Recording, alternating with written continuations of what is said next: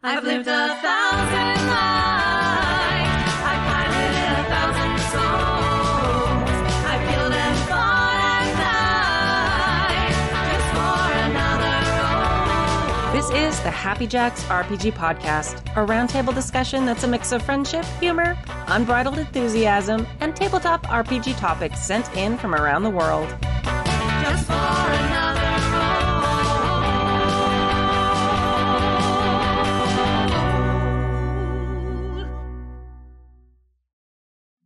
Hello. Welcome to the Happy Jacks RPG Podcast, season 30, episode 15. My name is Kimmy. I'm Stork. I'm Adam. We're over here muttering away. So I know. Talking and chatting. he said, we're starting now. We're like, okay, yeah. Yeah. We're nattering away like a bunch of old biddies. That's what happens. Friendship. Right? Yeah. So in today's episode, Ken in Ontario asked about getting a group of very different players to find harmony. Aaron of Portland shares his experience with improv exercises at his gaming table. This is kind of a little bit of a from our email a while back. Oh, okay. And Weasel Creature in California brings up Obsidian Portal and getting players to participate in stuff outside of game time. This is Weasel also Creature. Yeah. No. this is also a little Long-time bit, listener. yeah. I know. We love And this. another a little bit of a actually. So both Yeah. of these are Oh. comments on previous things. Oh. Did you know there's an actual show on, I got on the YouTube, and I'm sure it's with the whole Geek Network called Actually. It's a little like Jeopardy. Yes. And it's all nerd trivia, and it's hysterical, and it's fun, and I found myself like binge watching a bunch of them like, Actually. There's a Yeah. musical episode. Nice. Yeah. But I was like, this is a show for me. Yeah. But just like Jeopardy, you have to say, actually. And it's like, I could see myself on it, and my problem is I would end up doing the guy from this, actually. Actually, every time. Yep. Every time. All right. If you'd like to contribute a question or topic to the show, email us at happyjacksrpg@gmail.com. That's happyjacksrpg@gmail.com. And we could use some emails. I'm not going to lie. We got a little bit, but we could always use some more. Otherwise, I'll just natter on and talk about stuff, and, you don't want that. Yeah. They You do. don't. They would. It gives them something to actually about. Right? I think Stork and I together could ramble for about 5 hours before we even needed a breather. Right? Yeah. I've seen it. Yes. Accurate.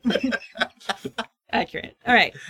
And Happy Jacks community updates. JackerCon is happening right now. Right now? Right now. Right like now. as we speak. Right now. So, big success. Like 17 games were registered for the weekend. Holy smokes, Awesome. it's more than our normal big convention. Yeah, it was great. Not all of them got filled, but they're still Godsmacked. open. If you're listening to this live, or if I get this processed soon enough, you could go check it out. Love that. Yeah, happyjacks.org/JC. I really, really want to give a huge thanks to the incredible team that put this on. This is clap. This is a fan-run online convention. We give it publicity. We mention it a lot, and a couple of us are running games and things, but it's not run by the hosts. Yeah. So thank you, Flying Jackalope, Joe Gunn, DT Pints, Karaku, and Michael for all your hard work getting the Discord set up, making Yeah. sure the bots were working. Thank you, especially Flying Jackalope, for answering all my annoying questions about the bots and how they work and things. I always appreciate all of you. And this all started with DT Pines all those years ago. Yeah. Who GM'd or who you were in a game with. Yes. Yes. Sure. Yes. I was in a game with GT Pints. Yeah. Yes, so awesome. Thank you so much. A game which was a masks game run by Micah, Mhm. also AKA Call Me North, and you can play masks with Micah in JackerCon. There you go. Yeah. She's running a game? Yes. That's Mhm. awesome. Yeah. I think twice actually. So yeah, and lots of people, and you can get to play with us hosts, which we're delightful. Damn it. Mhm. And the GMs are good because they've been listening to us for years. There you go. Right. My daughter was in your mask game. Yes, that's right. And yeah. she would Yeah. come and regale us with stories Yeah. of how great Micah Yeah. was as a GM and Yeah. all of the Oh, great stuff yeah. going on. And she's really good. Yeah. If I didn't Yeah. realize she was running a game, Oh, I yeah, might actually have to join it. I know. I think there's a Sunday afternoon one, but Yeah, I don't know if there's openings in that one, but there might be. yeah. Check it out. Yeah. All right. Let's start with the mail. Yeah. Mail time. Let me read the first one. Sure. Sure. Okay. Kimmy can. Me? Okay. No, you can't. Oh, I can't? No, because of it's got Oh, pro-Kimmy propaganda at the end. Oh, okay. All right. Okay. that's very nice. Okay. Okay, we'll see if I can read the Porkamy propaganda. I'll allow it. Okay. Okay, here we go. Hi, all. I've got a bit of a horror story and a bit of a what the heck do I do about this later today. I'm running a Savage Worlds group with 4 players ranging in age from late 20s to early 40s. They run the full gamut from A, the power gamer, to B, the silent observer, C, the oddball, always plays the off-kilter character but plays them well, and finally D, the loud and dominant. I want to stress that these people are all my friends. We socialize outside the games and get along very well. However, player D always tended to be in charge and the main force of the player group. He did most of the in-character interactions with NPCs and most of the talking at the table. Despite that, it worked smoothly because the power gamer and especially the observer didn't talk much, but it all seemed to be in balance. I did make an effort to draw out the quiet players to the extent of what seemed to be their comfort levels, so I thought it was going well. This went along smoothly until confronting a pulp mummy, which was invulnerable until the MacGuffin was put into the MacGuffin slot. Before that happened, player D did an insane attack in which the damage dice exploded multiple times, doing huge amounts of harm that had no effect. Oh, that's frustrating. Oh, Yeah. Right? Because, hey, you didn't get the MacGuffin in the MacGuffin slot. Yeah. The game broke down then, D complaining about how impossible it was and how he might as well just lie down and die, etc.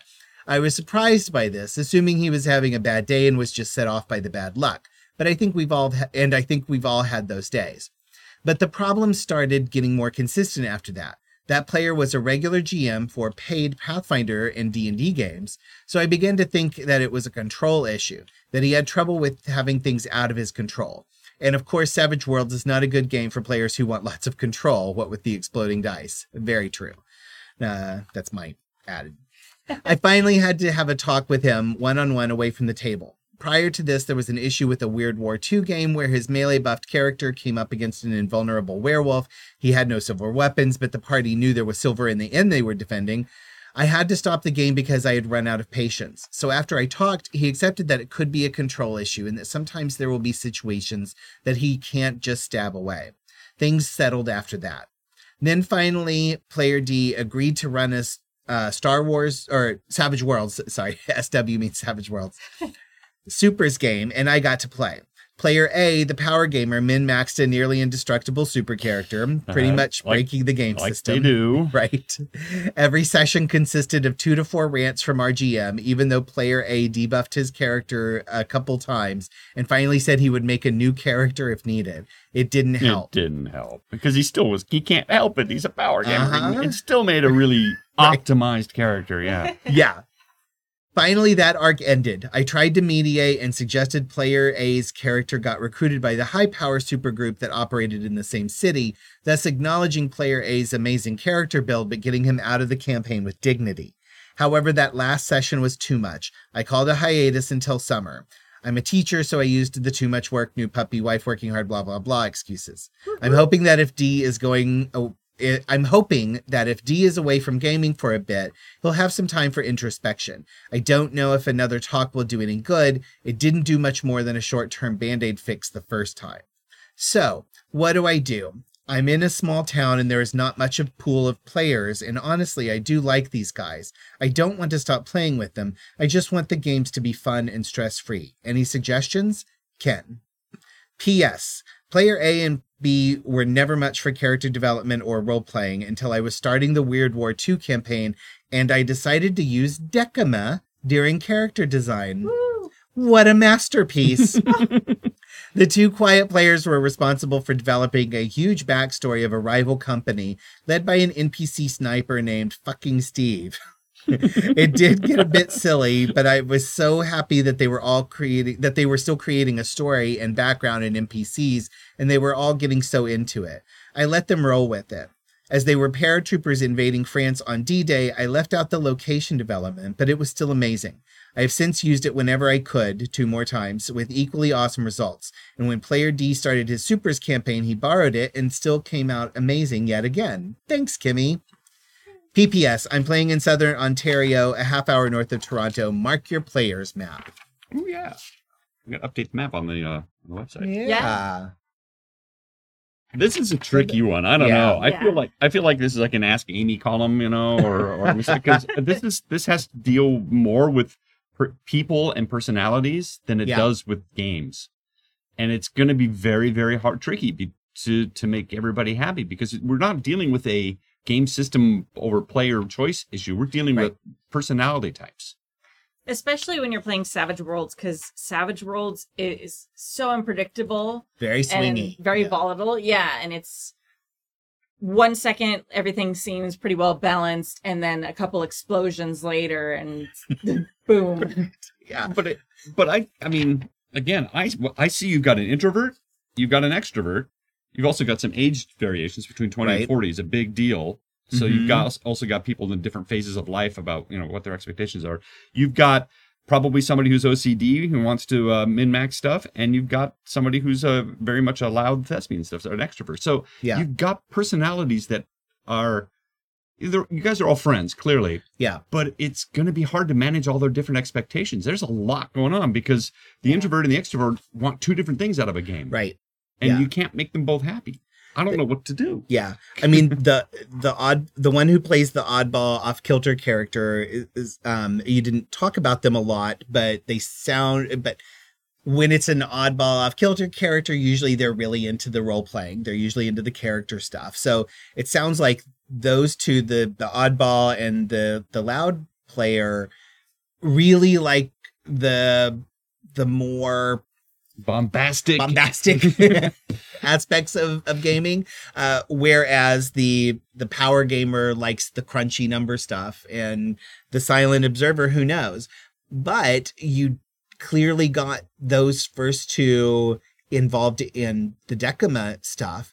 So maybe what's needed here is a switch up of gaming, and maybe try a couple of story games in between, and see if you can bring out some more of the personality and characters of those two quieter players, while giving the louder player and the oddball character still plenty to play around with. So I'd suggest something like a quiet year, and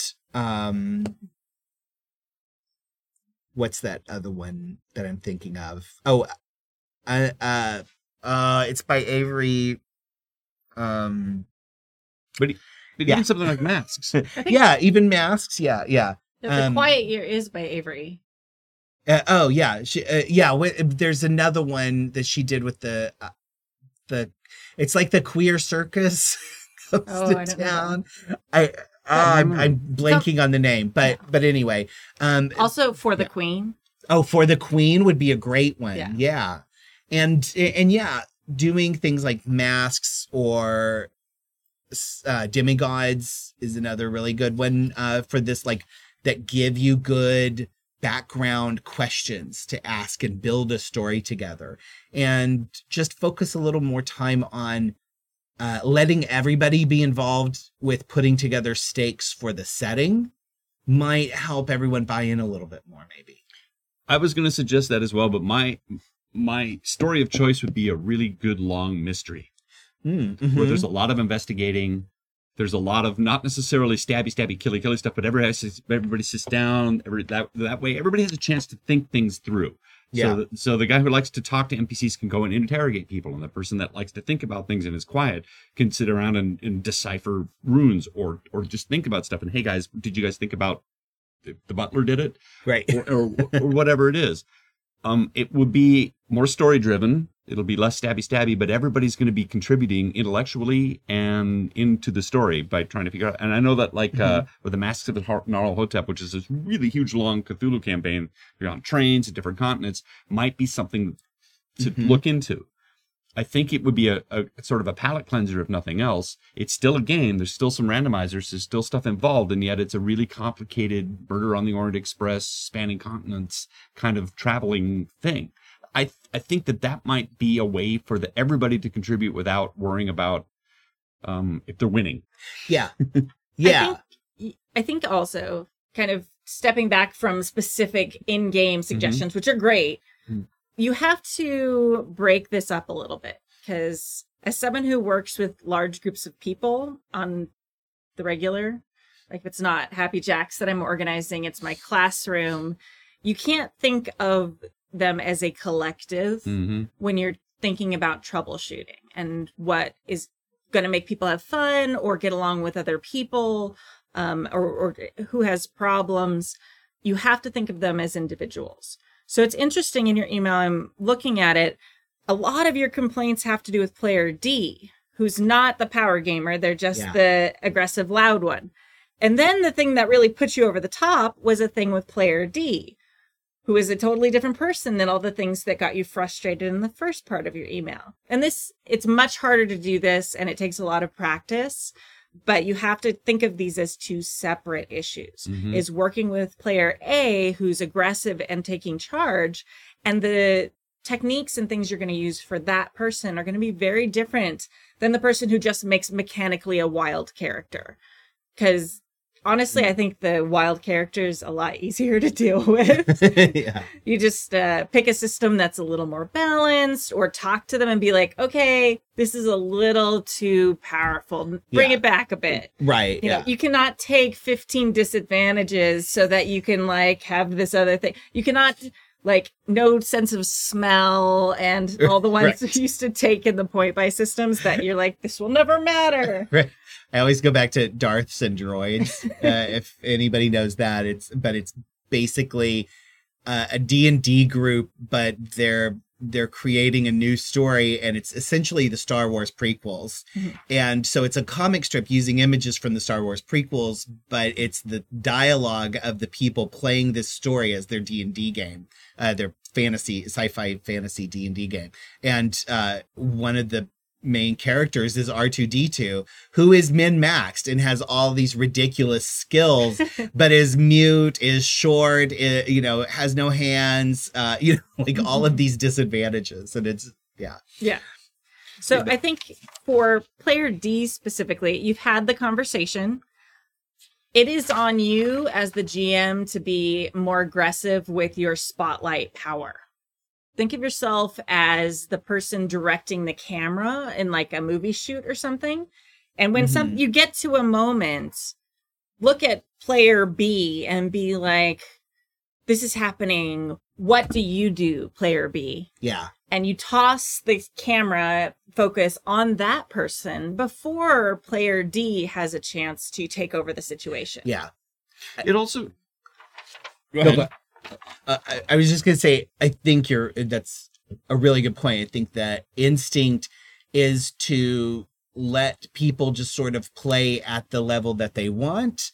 And while that is very comforting to some people, it does lead to domination by certain people. And as the GM, you can really take that and pivot it and give them a chance to be involved. But you also had to be aware, again, like you said, with different personalities, player B may not want to speak up more. Yeah. And so you have to understand they're that. actually quite happy, like being an introvert. It's like having an introverted child. It's like, my worst nightmare is if you ask me to do something in the game. I'm very happy just watching. No, this is fun for me. Yeah. Don't try to help. Right. It's not broken. Yeah. So, but I have to say, first of all, you're doing an amazing job at navigating through this. It sounds like you had conversations, you identified problems, you had grown-up conversations, which aren't always easy to do, Right. and you've been working through this. So I have to really laud you, first of all, for your intuition. You noticed when something was wrong and stopped a game, which is already light years beyond most of us doing. Yeah. I mean, most of the time we get so caught up in the game we don't realize there was anything wrong, and you caught it immediately. I also noticed, as Kimmy was pointing out, that it seems like most of this problem seems to be player D. Yeah. Even you identified that when you said, I'm hoping that player D, after he takes a break. Yeah. I'm not going to say ban player D because you guys are all friends and everything, but clearly that he's having some problems that's sort of been, because everything seems to be him. Even when he was running the game, and then he and A, the power gamer, were clashing. So it seems like it stems mostly from one person. And again, I'm not saying that this is a game system problem. This is a personality problem. Yeah. And perhaps I think your solution may actually bear fruit, which is maybe he just needs to take a break.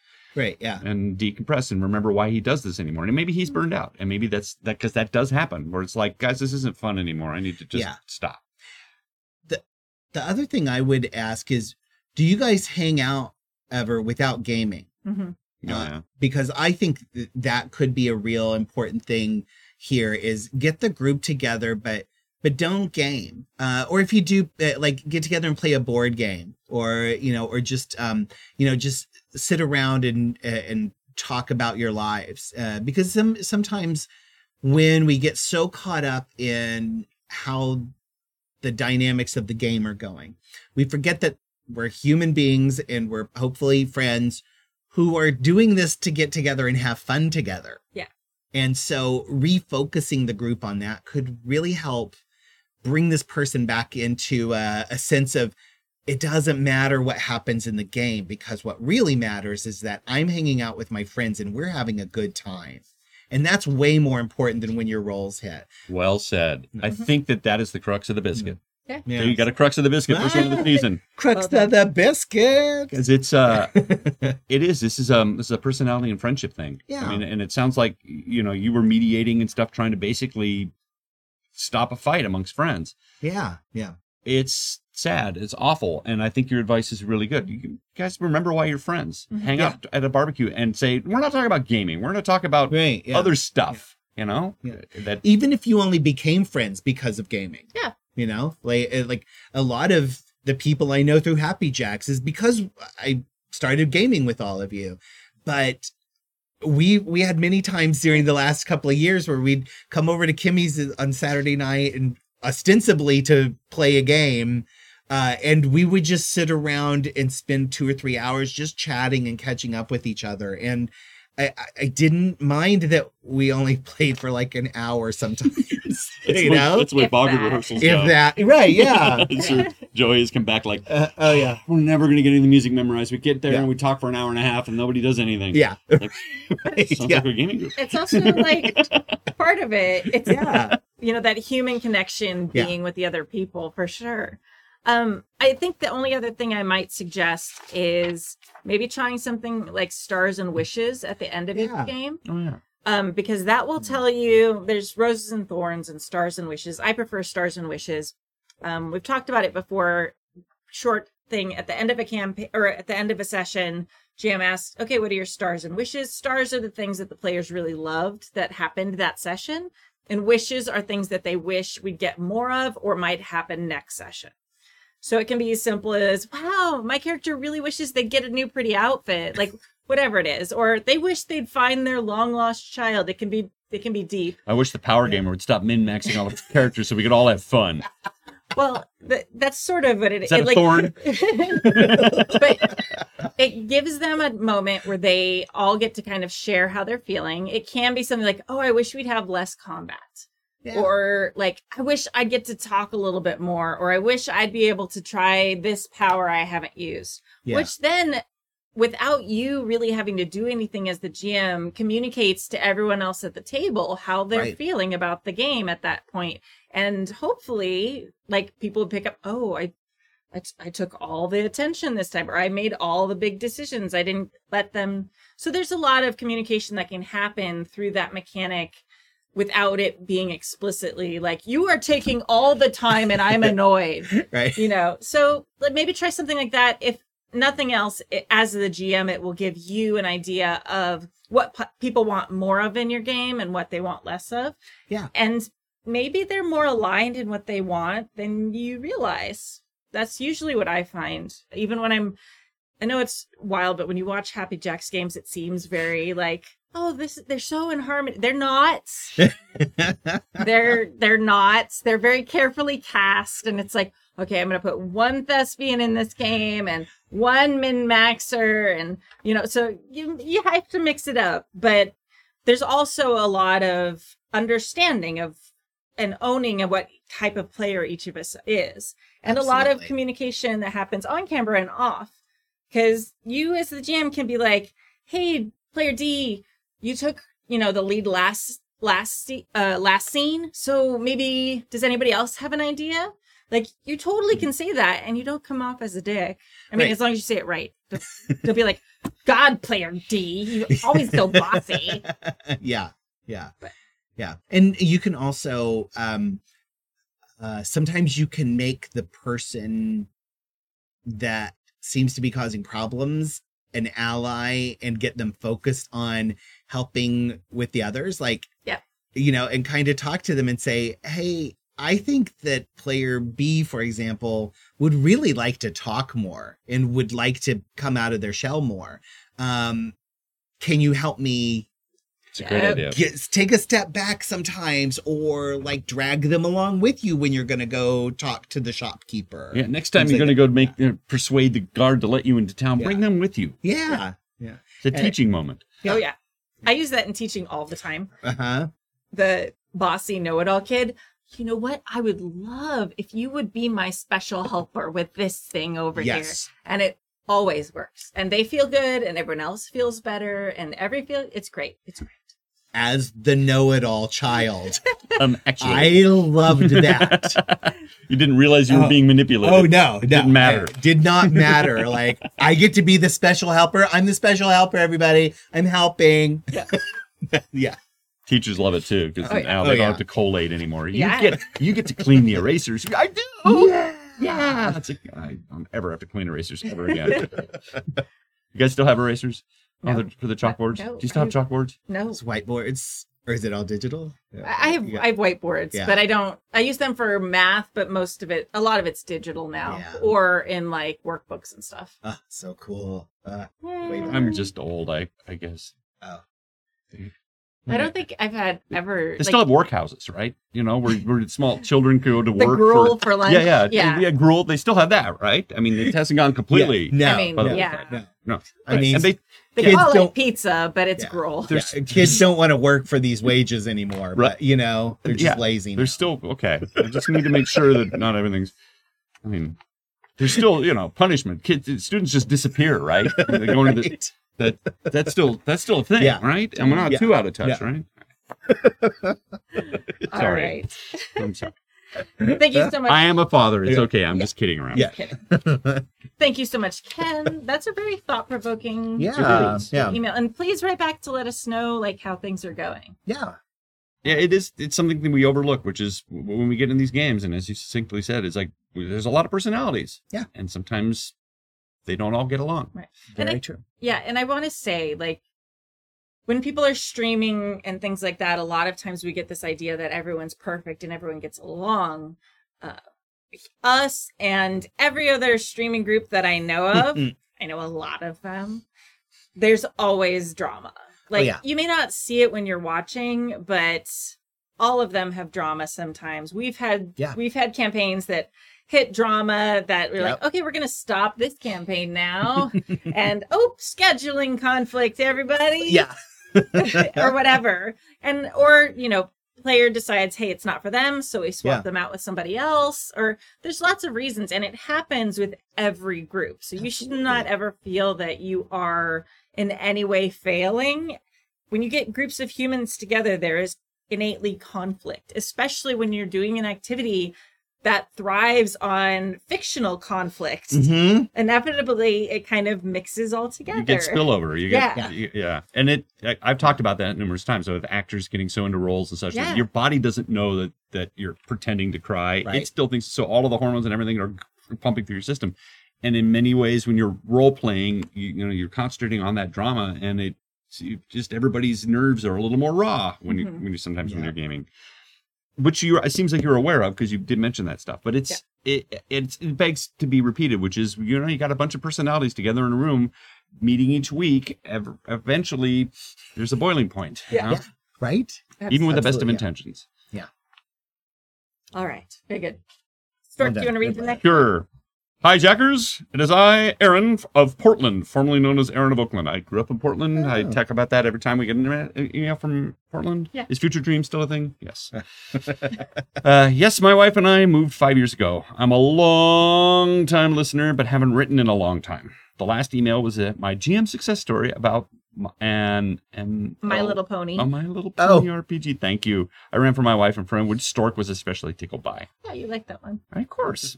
My daughters, I think, were into My Little Pony at the time, which is a decent show. And great puns. Yes. And I know you loved it because The Laser Ponies was directly influenced by My Little Pony at the time. Well, I was Freaking like lasers. an old school, like the first My Little Pony ones, which were really just terrible Yeah. cartoons about selling the toys, which Oh, yeah. I bought copious amounts of. Oh, yeah. We were also Horse Girl for a while when Yeah. you were younger. Yeah. Yeah. They So knew. They knew the branding. It, Oh, yeah. it pretty much ticked all your boxes, didn't it? Yeah. Yes. They may still. You might still have a box of My Little Pony somewhere.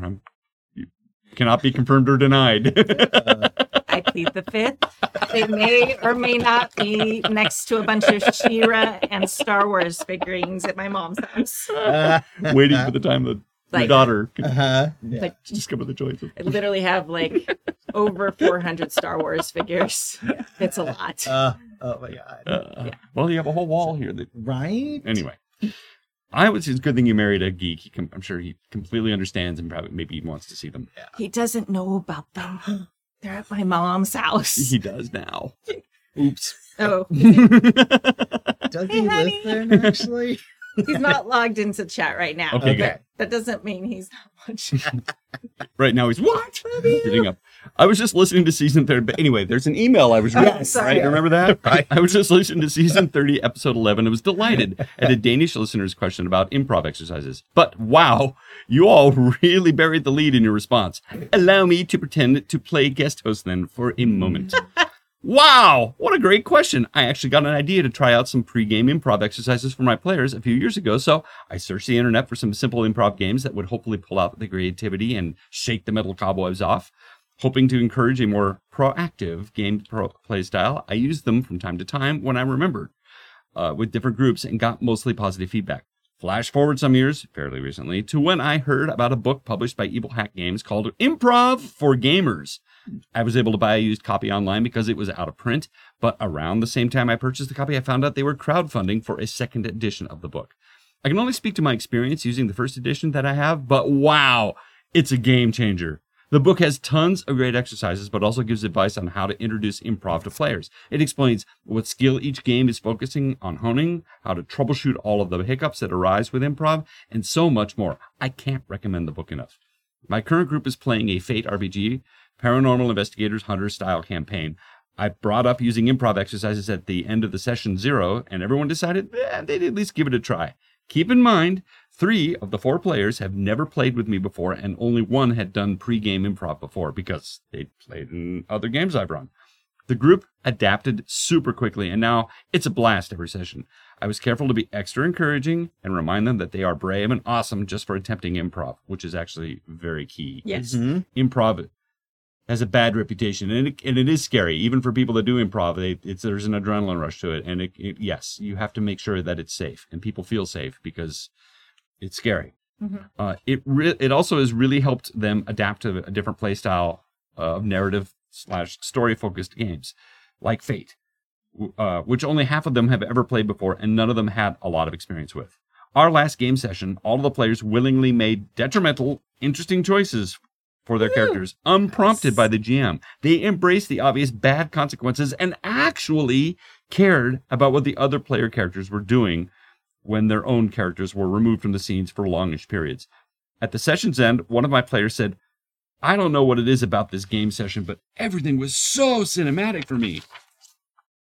He went on to describe specific details and how the weird and chaotic to navigate stuff I was trying to describe made perfect sense. So, if you haven't tried improv exercises to improve your game, I would recommend trying it and trying again because, like GMing, it's only going to be perfect. It's not going to be perfect the first time. Thanks for letting me share that, gang. Now back to you, Aaron in Portland. P.S. Thank you, Aaron in Portland. All right, now back to Now our back to you. Stork to finish the email. Go. Throwing it back to Stork. Well, the weather today, it's going to be a balmy 80 degrees. Oh, and then we have a P.S. I know we're going to bring up Monster of the Week.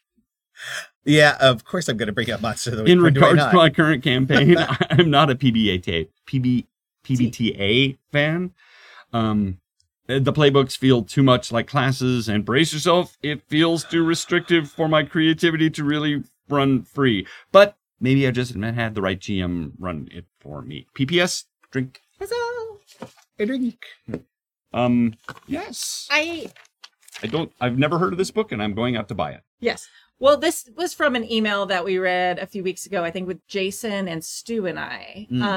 Yes. And I have to admit, like, after reading this kind of reply email, I think that we didn't really recognize the privilege from our gaming group.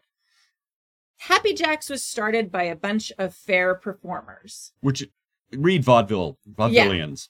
Like, No, seriously, that's what we do. It's vaudeville. Right. We do live shows on a stage with an audience who is constantly interacting with us and expect us to react to them. So it's not like seeing a play. Yeah. It's like being in a 8 to 10 hour long improv session, except the small breaks backstage. So I think a lot of us do a lot of these improv things and did a lot of these improv things and are like, oh, and kind of like we just did a second ago, we're so used to playing off each other. We can go on and now to Stork with the weather. And we do it so automatically now because we have so many years of practicing at it that the idea of like doing improv for a specific game, I think I wrote it off too quickly. And I didn't recognize how it could help with a lot of groups. And a lot of the new Happy Jacks people don't have that performance background. Some of them do. Joey came in like, hello. Someday I will have my EGOT. It will be fine. Yes. I mean, to be fair, Joey enters every room that way. He does. His EGOT precedes him. Right. Yes. But I think reading this email, I understand now the value that this book could give to people who don't have that knowledge and background with theater and specifically improv too. I was in the chat room when you guys were doing this, and I threw in a couple of comments, but one of the things I wanted to reiterate, which is I don't like improv games. I don't either. I find them kind of corny. I find them kind of, so I totally get why somebody wouldn't want to do an improv game before or during. I consider myself like a theater actor. I do this vaudeville group, and improv's kind of the game, but I don't like the theater games. I don't. Yeah. It just rubs me the wrong way. So, a book about improving specifically around gaming sounds like a really great solution to that problem. So that you're not just playing the tired old games that you used to do in theater. This is something else that's different that I think. And clearly, he says it's improved everybody's game. No pun intended. So, because I remember when the email came out, it is a little tricky. Like, how do you get people to improv when it's one of the scariest things in the world? Like, and I've said this numerous times. The number one fear that people reiterate when they talk to psychologists or anybody is, what's your greatest fear, is speaking in public. And much of what we're doing in this game group is speaking to people, to other people. Even if they're your friends, it's still very intimidating to take a stance, make a point, and talk to them. And not everybody's comfortable with that. Yeah. My immediate reaction, what's your greatest fear? Not being perfect. Oh yeah, speaking in public. Sorry, speaking in public. Right. But no, I think you're right. And the game or the book that he's talking about is from Evil Hat. They just crowdfunded. We mentioned this in the last episode. They didn't use Kickstarter. I forget which one they used. They used the board game crowdfunding site for the first time, which was interesting. But I think the crowdfunding for it has finished, but they're doing like a second edition of it, like an update and cleanup. I'm gonna buy it. It sounds really interesting. Yeah, I really like how they talk about how each specific game can apply and how to ease people into doing improv games. I think a lot of the reason that a lot of us from theater have like trauma or like just a dislike. Yeah, a dislike for it. But I feel like a lot of us were thrown into it with very little. Just do something. Do anything. It's improv. Feel it. You can't do it wrong. Right? Yeah. And suddenly you're there with someone who's good at it. Yep. I'm starting to get that annoyed feeling that the minute you brought that up. You definitely hit a point there. I'm like, I'm mad. Yeah. Right? Yeah. So I think this book sounds like it has the thing that we all should have had with improv direction and never got. And we always just felt like, oh, This is super awkward. And also tended always to be group oriented. So it's like everybody's, doing the same. And you're just like, this feels like a cult. And I'm just going to go, I'm going to go to the bathroom and not come back. Or the really annoying thing, if you do enough of it with the same people for long enough, it's like they keep doing the same scenes, but just like a little different. Right. So it's like, okay, we're going to do this again, next class in 4 weeks. And then you're like, oh, this like, it's just not the Walmart. It's a soda shop. Oh, okay, this is the same scene. Yeah. It's so annoying. I think in a lot of ways, those theater classroom improv things are to get all of the bad ideas out of your system. Yes. It's also a group trust or a group building. What do you call exercise? Yeah, a group building exercise or a team building exercise. Where, right. Because you guys are going to be acting together. It's a way for you all to get together and to get to know each other and relax around each other, and be not being afraid to fail, not being afraid to look stupid, because that's what actors put themselves on the line to look stupid all the time. Yeah. It's one of the things people don't understand is like when you see an actor misbehaving, it's because they've put themselves out there and are getting ridiculed, and it's hard. I mean, you get on stage and you're acting up a storm or doing what you think is really great, and you're in the middle of a scene and you're trying to cry or you are crying and you hear someone laughing and you're like, I'm completely humiliated now. Yeah. I don't know what to do. I don't know how to handle this. And you have to keep going. Right. You have to keep going. You have to. Yeah. Or you put your trust in a director, and then when you see the film, you're like, what have you done to me? I'm never working again. You douchebag. What is that? So there's a lot of trust that actors have, and they get, it's hard. Yeah. So something I think you can take away from that, even not being from a performance circle, is get everybody okay with looking stupid and just throwing out ideas and seeing what you like. And that's why I like some of the things like For the Queen. I'm actually not going to bring up Monster of the Week because on this particular issue, you're right, but it's still an awesome game. But For the Queen is one of those games where you're just answering a prompt, and it is very improvisational, and there is no wrong answer. So it's a really great exercise to just kind of get everybody at the table used to saying, oh, that's what just developed in the story. I'm going to build on that. Yeah. What's my part in that next? And I think it's a really good game for helping people feel that in small amounts. Yeah, because I find it exhausting sometimes to have to make every decision, and after a while you're like, I really just wanted to drink some beer and hit some stuff. Right? Yeah. This is exhausting. The moral complications of having to just get into the city is. Can I hit something now? Right. Yeah. I think there's a lot to be said for the fact that there, just like infinite diversity and infinite combinations, live long and prosper. It's important to have diversity in the gaming that you do. Yeah. When you play the same type of game over and over, you're going to start having expectations that every game is going to be that way. And having some other types of games sprinkled in there can really help add more to the games that you're doing. Yeah.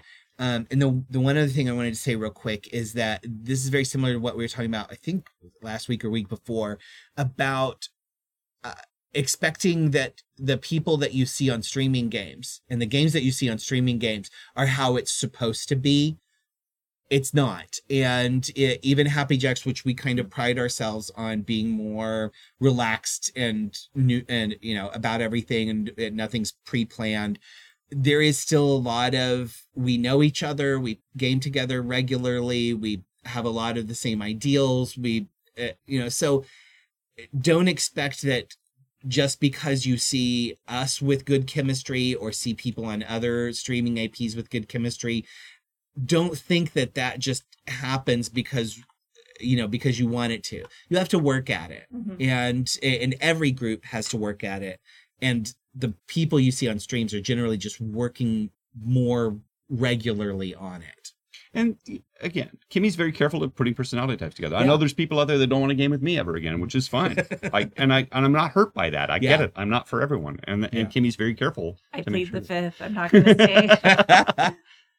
But again, Yeah. that's what gaming groups are like. You know, the people that don't like, I can't game with that guy. I don't want to game with. Yeah. I don't want to play again. That's just what happens. Yeah. And you may actually be okay with each other at parties. Just I can't game with Right. that min maxer. We have a min maxer friend, and I'm like, I can't game with them. Yeah. I like them as a friend. I can't game with them. Yeah. Yeah. I mean, we have at this point like 35 to 40 people who are Mhm. active and looking and open to playing games with us and stuff, and are all in the Slack. So Yeah. when you have that many people, there are going to be personality conflicts no matter what. Yeah. Yeah. And also just you can get this game. It's for pre-order. The book. The Improv for Gamers book, the second edition, is on pre-order. If you go to evilhat.com and then do a search for Improv for Gamers, it's there. And I guess they did the crowdfunding on GameFound. Yes, which is another crowdfunding site. It's sort of been in Kickstarter's shadow. They do primarily board games, but I know as people are less happy with Kickstarter, I know people have been kind of experimenting with that one. So I'm interested to see how that went with them. Also, but yes. Yeah. Also, a little plug. If you can, ask your local bookstore or your local gaming store to order it for you, so that you're supporting small businesses as well. Yeah. Perfect. Cool. All right. Last email. Slancha, Kimmy, and the Jackanapes. I have a response to a recent episode, which leads to a related question. Season 30, episode 12, a question was posed regarding note-taking and organization, and the host brought up a variety of options, including Google Docs, making a wiki, OneNote, etc. The first thing that popped in my mind was Obsidian Portal, and I was surprised it wasn't mentioned. But not to have my foot in my mouth too much, it's a good thing I kept listening as I typed in this email, because Nick did mention it near the end.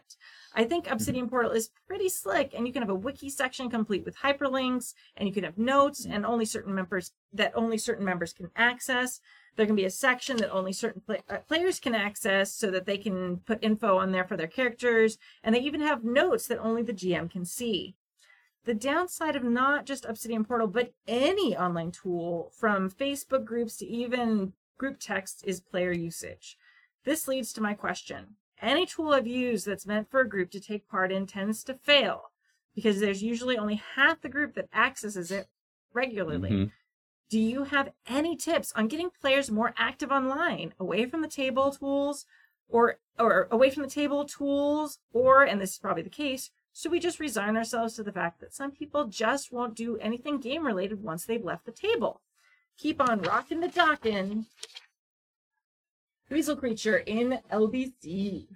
Weasel Creature on the forums, Weasel Creature on Discord, Weasel Creature on Twitter, Weasel Creature... Oh, you get the idea. Yeah, your chain's only as strong as its weakest link. So, if everybody does the homework and one person doesn't, then everybody's like, oh. Yeah. Stu did use Obsidian Portal for his Zelda game. Yeah. And I checked it out regularly. But again, the GM needs to update it too, and then needs to let you know they've updated it. And that's the trick, which is the GM needs to say, hey, I added some cool stuff to the Obsidian Portal. You guys might want to check it out. Not now, because we're gaming, so you have to check it out later. But that's that way they're like, well, what am I missed? What happened? I hesitate for Obsidian Portal. I know we did mention it. It wasn't the first thing I suggested, just because it's a little more on the expensive side of tools. I prefer Google Docs because it's free. It's not as fancy or slick. But generally, like you said, not everybody accesses that part anyway. Yeah. So if you're going to do a thing that's only for some of the people, don't pay very much for it. There is that. And Google works for everybody. And it's, if you don't need all the bells and whistles, you're just trying to document stuff. Yeah. And Google, you can do a lot with it. Yeah. I also personally haven't really used Obsidian Portal from the GM side. Like you said, Stu had one for a while, and I've had other games where people put stuff. A lot of times I've seen with that and everything else, it's like everybody does a bunch of it at the beginning of the campaign, including the GM. Yeah. And then it kind of tapers off, and then you look and oh, we haven't updated it in a few weeks, and then nobody wants to because they all feel bad. So then it's 2 months and nobody's used it. So if you're going to go ahead and follow that normal pattern, I think most gaming groups follow, don't pay for it. Don't get an expensive thing that you're not going to regularly use. Sound advice. Yeah. That's true. And then the thing, it does basically mean homework. It's Yeah. I mean, as a musician, after I leave the group, I have to go home and look at lyrics and stuff anyway. There's a certain amount of stuff. It's not just like we just do it at rehearsal. And so I'm kind of used to working outside of the regularly scheduled rehearsals and shows and stuff because, you need to do the work so that when you actually show up to rehearsal, it's productive. But that's not everybody, and I get that. And the only other answer to that is to say, hey, I posted new lyrics. Stork, you have new lyrics that are on the Obsidian portal, so you probably might want to know them by the next show.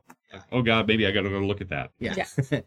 I think I don't use a lot of these tools, either GMing or as a player. There has been in the past times when I've had GMs that will do this and they post things and there's a lot of sort of offline interaction.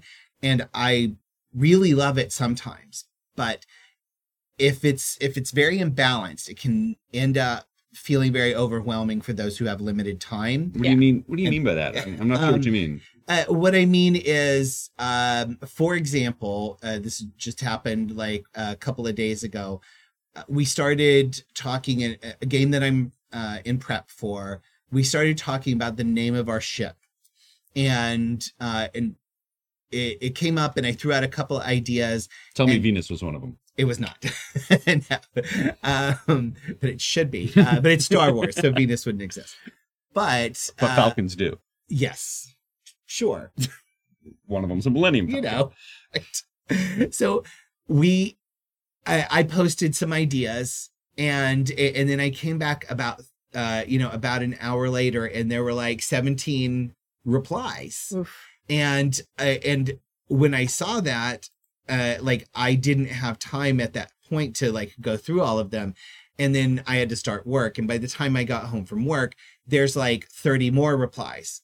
And so for somebody who can't be involved in the conversation as it's happening, and this is for things like Slack and Discord, etc., it can be very daunting and you feel like, well, okay, I've already so much of this has passed me by. Yeah.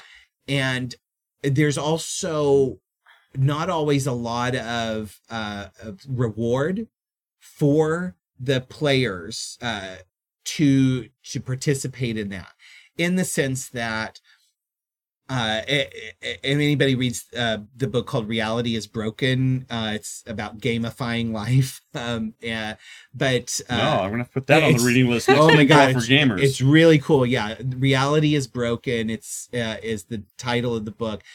And it's basically about how we can use concepts from gaming, specifically video games, to learn how to feel more reward in our personal lives, essentially. Really fascinating book.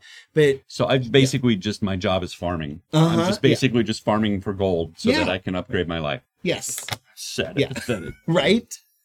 But then, even worse, we log into video games to do it there too. Right. Oh my God! Right. Right? I gotta go stand in the frozen waste and kill more polar bears so I can get a couple more pelts to make my.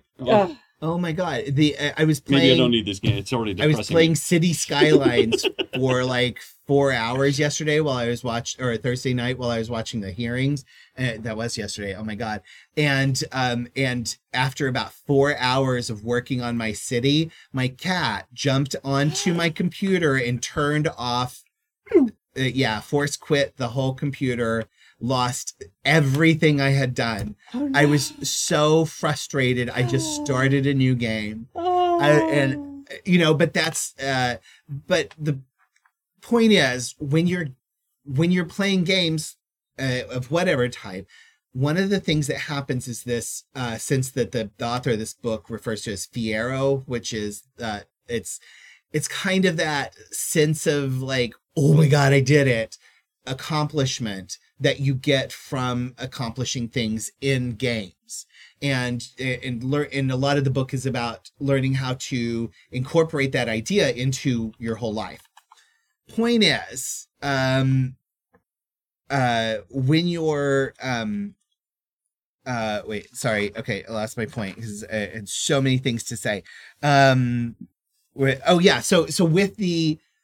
those kinds of like, interactive tool away from table tools, if you're not feeling that kind of reward from it, then you're not going to want to be as engaged. Yeah. So when I post my character diary and nobody reads it and nobody uses that, include whether it's the GM or another player, nobody does anything to help work that into the next game session, it feels like, oh, I'm just speaking into the void. Yeah. So It's a waste of time. Yeah, exactly. So if you don't have that regular interaction coming back into the game, it's really hard to keep that up. Yeah, at best it's a waste of time. At worst, you're not being validated and you don't think Right. anybody likes you because they don't think any of the material you have. And now you're Right. now you don't want to play anymore. And you've talked yourself into this whole scenario all Yeah. because you had to post something online. Yeah. Exactly. Yeah. I think if you're going to do it, you need to have some sort of mechanic for how it ties into the game. Yeah. I know a lot of D&D, it's like, okay, you get an inspiration if you do your thing. Right. That kind of feels like giving a dog a treat for sitting, and it doesn't really like incorporate it as Yeah. much. I would love to make it more complex. Like, hey, okay, the next game session, everyone needs to read another character's diary and find a way to pull that into the story.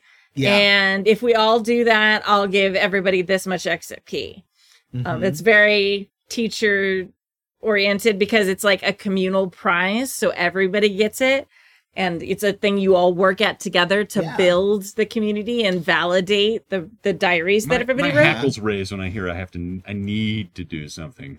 I know. that can be a problem too if people feel like it's, oh, I have to. Now it feels like homework instead of like, Or how dare yeah. you tell me how to play the Yeah. game that I'm playing or my character? Yeah. How dare you tell me, even if it is for the best of intentions, you might need to find a better word than need. Well, yeah. Like- Yeah. But I understand your point.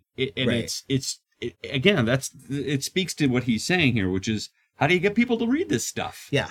It is a little tricky, and it's just human nature. Some people are really curious, and sometimes you just get burned out. Like, and your point when we first started was spot on, which is Stu had spent time in the first couple of sessions, he was updating it, and then it just stopped. Yeah.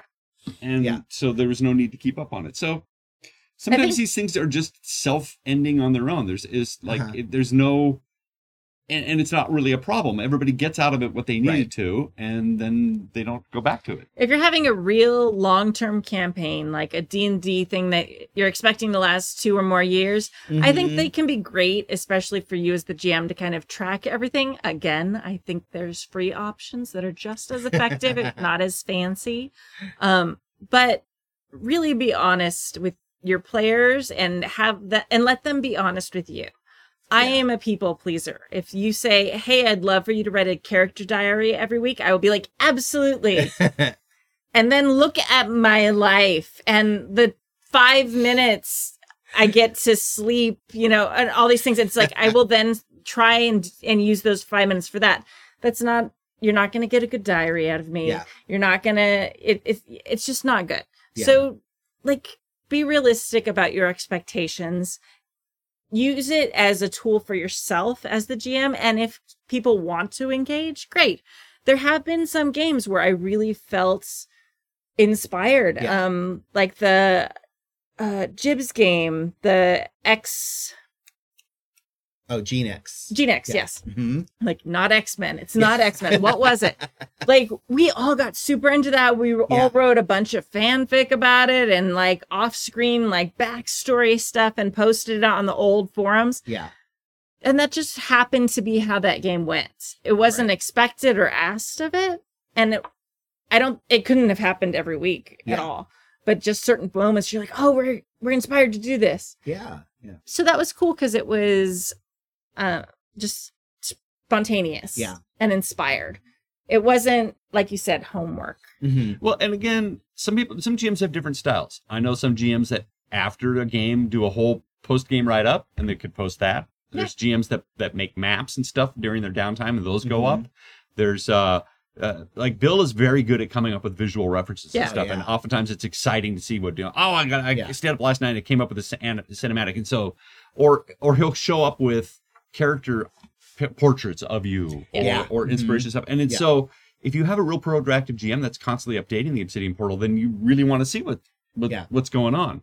And then if like, again, if depending on your play style, if you have players that are keeping notes on the Obsidian portal or on Google Docs or whatever it is, but some games don't do this. Some players don't do that. Most of our games, we just have Sam take incredible notes and she reads them at the beginning and then it's awesome. For And some so of the games. So we don't need Obsidian portal because we have Sam and she takes the best notes ever. And then the games without Sam are like, They're terrible. They're terrible. I None of us think- know what's going on. Yeah.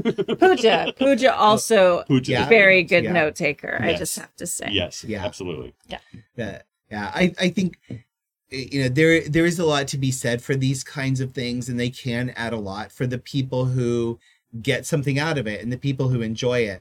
But I would hesitate to make it something that felt required for the people who don't tend to get anything out of it. So it's really one of those things, you got to get that buy-in from each other. And I think the best way to go about this is to talk to people up front and say, I'm interested in doing this aspect or this thing for our game. If I did it, is this something you would participate in? Is this something you want to participate in, but you be honest and won't have time? Or is this something, you're not interested in at all? Is this something you're going to post every day? So maybe we give you some extra assignments. I think those kinds of conversations would be really good to have up front. So what people are ready for. Before you give your credit card information to any companies. Yeah. I'm Yeah. cheap. I'm sorry. Yeah. I was like, Well, we had during the pandemic, we several of us were playing a Star Trek Adventures game that I was running for Joey and Bill and Bill's wife Elspeth and Kate and Curdy Potts, and we just did a Google Doc, and we just started. Basically, we sort of put it together like a show Bible. It's just got like, here's the setup, here's each of the main characters, here's each of the NPCs, and Bill started doing a Photoshop of characters in uniform. It was awesome. Oh my god, we got so excited. And then and Bill would just fill out more and more information, and we started putting recaps in there, and so we kind of kept this group diary, and it was a lot of fun. That's when he first did the cinematics that he's now doing, which is we flipped out and we insisted on watching it every single game session, every single one. It's cool. Actually, we talked about Google Docs in the last episode where this kind of originated from, and like with the search function and with now the outline function that Google Docs has, there's it does everything. Like it's so easy to find information, and it's free. Super, and it's free. It works on almost everything. And super easy to share with everyone. Collaborative, like everybody can just type on it together. Everybody, multiple people making notes at the some same delicious time. Kool-Aid you got over there. I No. Sharing it with everybody. I have to say that, and like, I'm not getting paid by Google, but I mean, if Google wants to pay me, fine. But honestly, like, I have good results with Google products. Yeah. I really do, and I know they have all my information, and it's like, I don't care at this point. I'm too tired to like worry about who has my information because everybody does. Like, I might as well let Google have more of it because the Pornhub has all my information too. So right, yeah. Well, and if you have your email through there, like typing up your notes on a doc Right. is not giving them other information. anything that they don't already have, So, but I just I think these are wonderful things for people who Are into like that. them and into them, and most of the time you're going to have somebody who is, and it's great. But don't try to force it. I Yeah. don't think you'll have good results. No. next deep investigative game, I'm going to make sure I double check those docs all the time, and especially if you have a GM that adds stuff. It is. I get it. I'm there. I've had games where it was a chore to check them, and I've had games where I checked it every day. So Yeah. Depends on the games. I am not that GM. I'm just gonna be honest about that. There you go. See, that's my What do you remember about last time?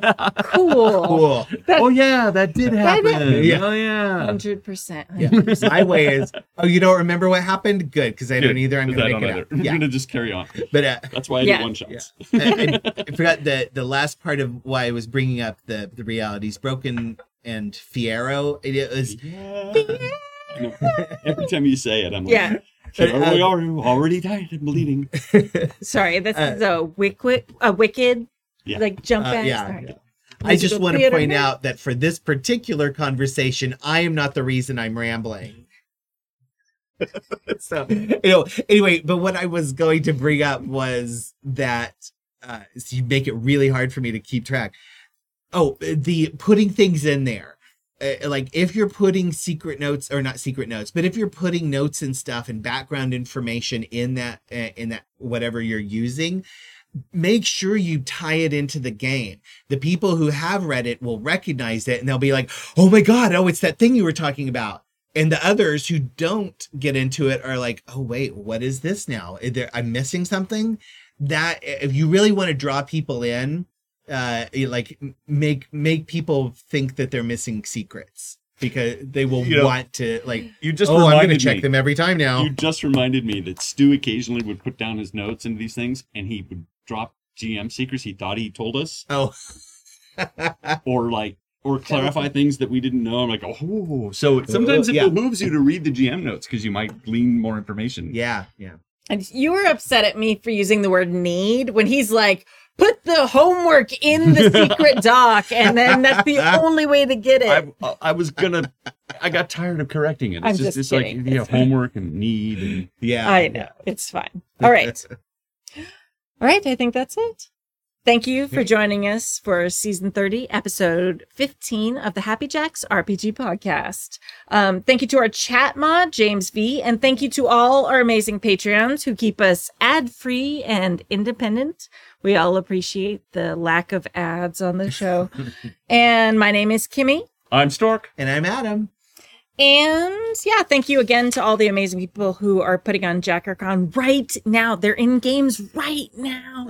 And you can I find can see them in the Discord. in the Discord. I was just going to say, you can check it out on the Discord. Yeah, happyjacks.org/JC has the link to the Discord. And there are a few games that still have openings for players. So if you ended up with some free time this weekend, ready, go. Not Discord, but Discord. Discord, yeah. And there's games. Thank you. It's such What a about dad joke. Duttercord? Duttercord. Duttercord. Yeah, there's games tonight, which is Friday, Saturday, and Sunday, and like a lot of different time zones. So, and today we are going to be leaving you with a song. We are going to be playing Baltimore Fire by the Net Busker Folk Shop, which is Stu's fun little project that he abandoned us for. Oh, way to sell it. It's Oh, so you can find that at netbusker.net. it's actually And- very cool. He takes It a folk is. tune and he explores its origins and everything, and he composes a whole song around this folk tune that he found. It's neat. It's really neat. cool. It's very I learned cool. a lot. And it got me to be in charge of this, so I'm in favor. All right, we will see you all next week. Thank you. Thanks. Bye. I It was on a silver fall by an arrow that I heard the cry I ever will remember. The fire sent and cast its burning embers on another faded city of our land. Fire, fire, I heard the cry from every breeze that passes by. All the world was one sad cry of pity. Strong men in anguish prayed, calling loud to heaven for aid, while the fire in ruin was laying bare Baltimore, the beautiful city.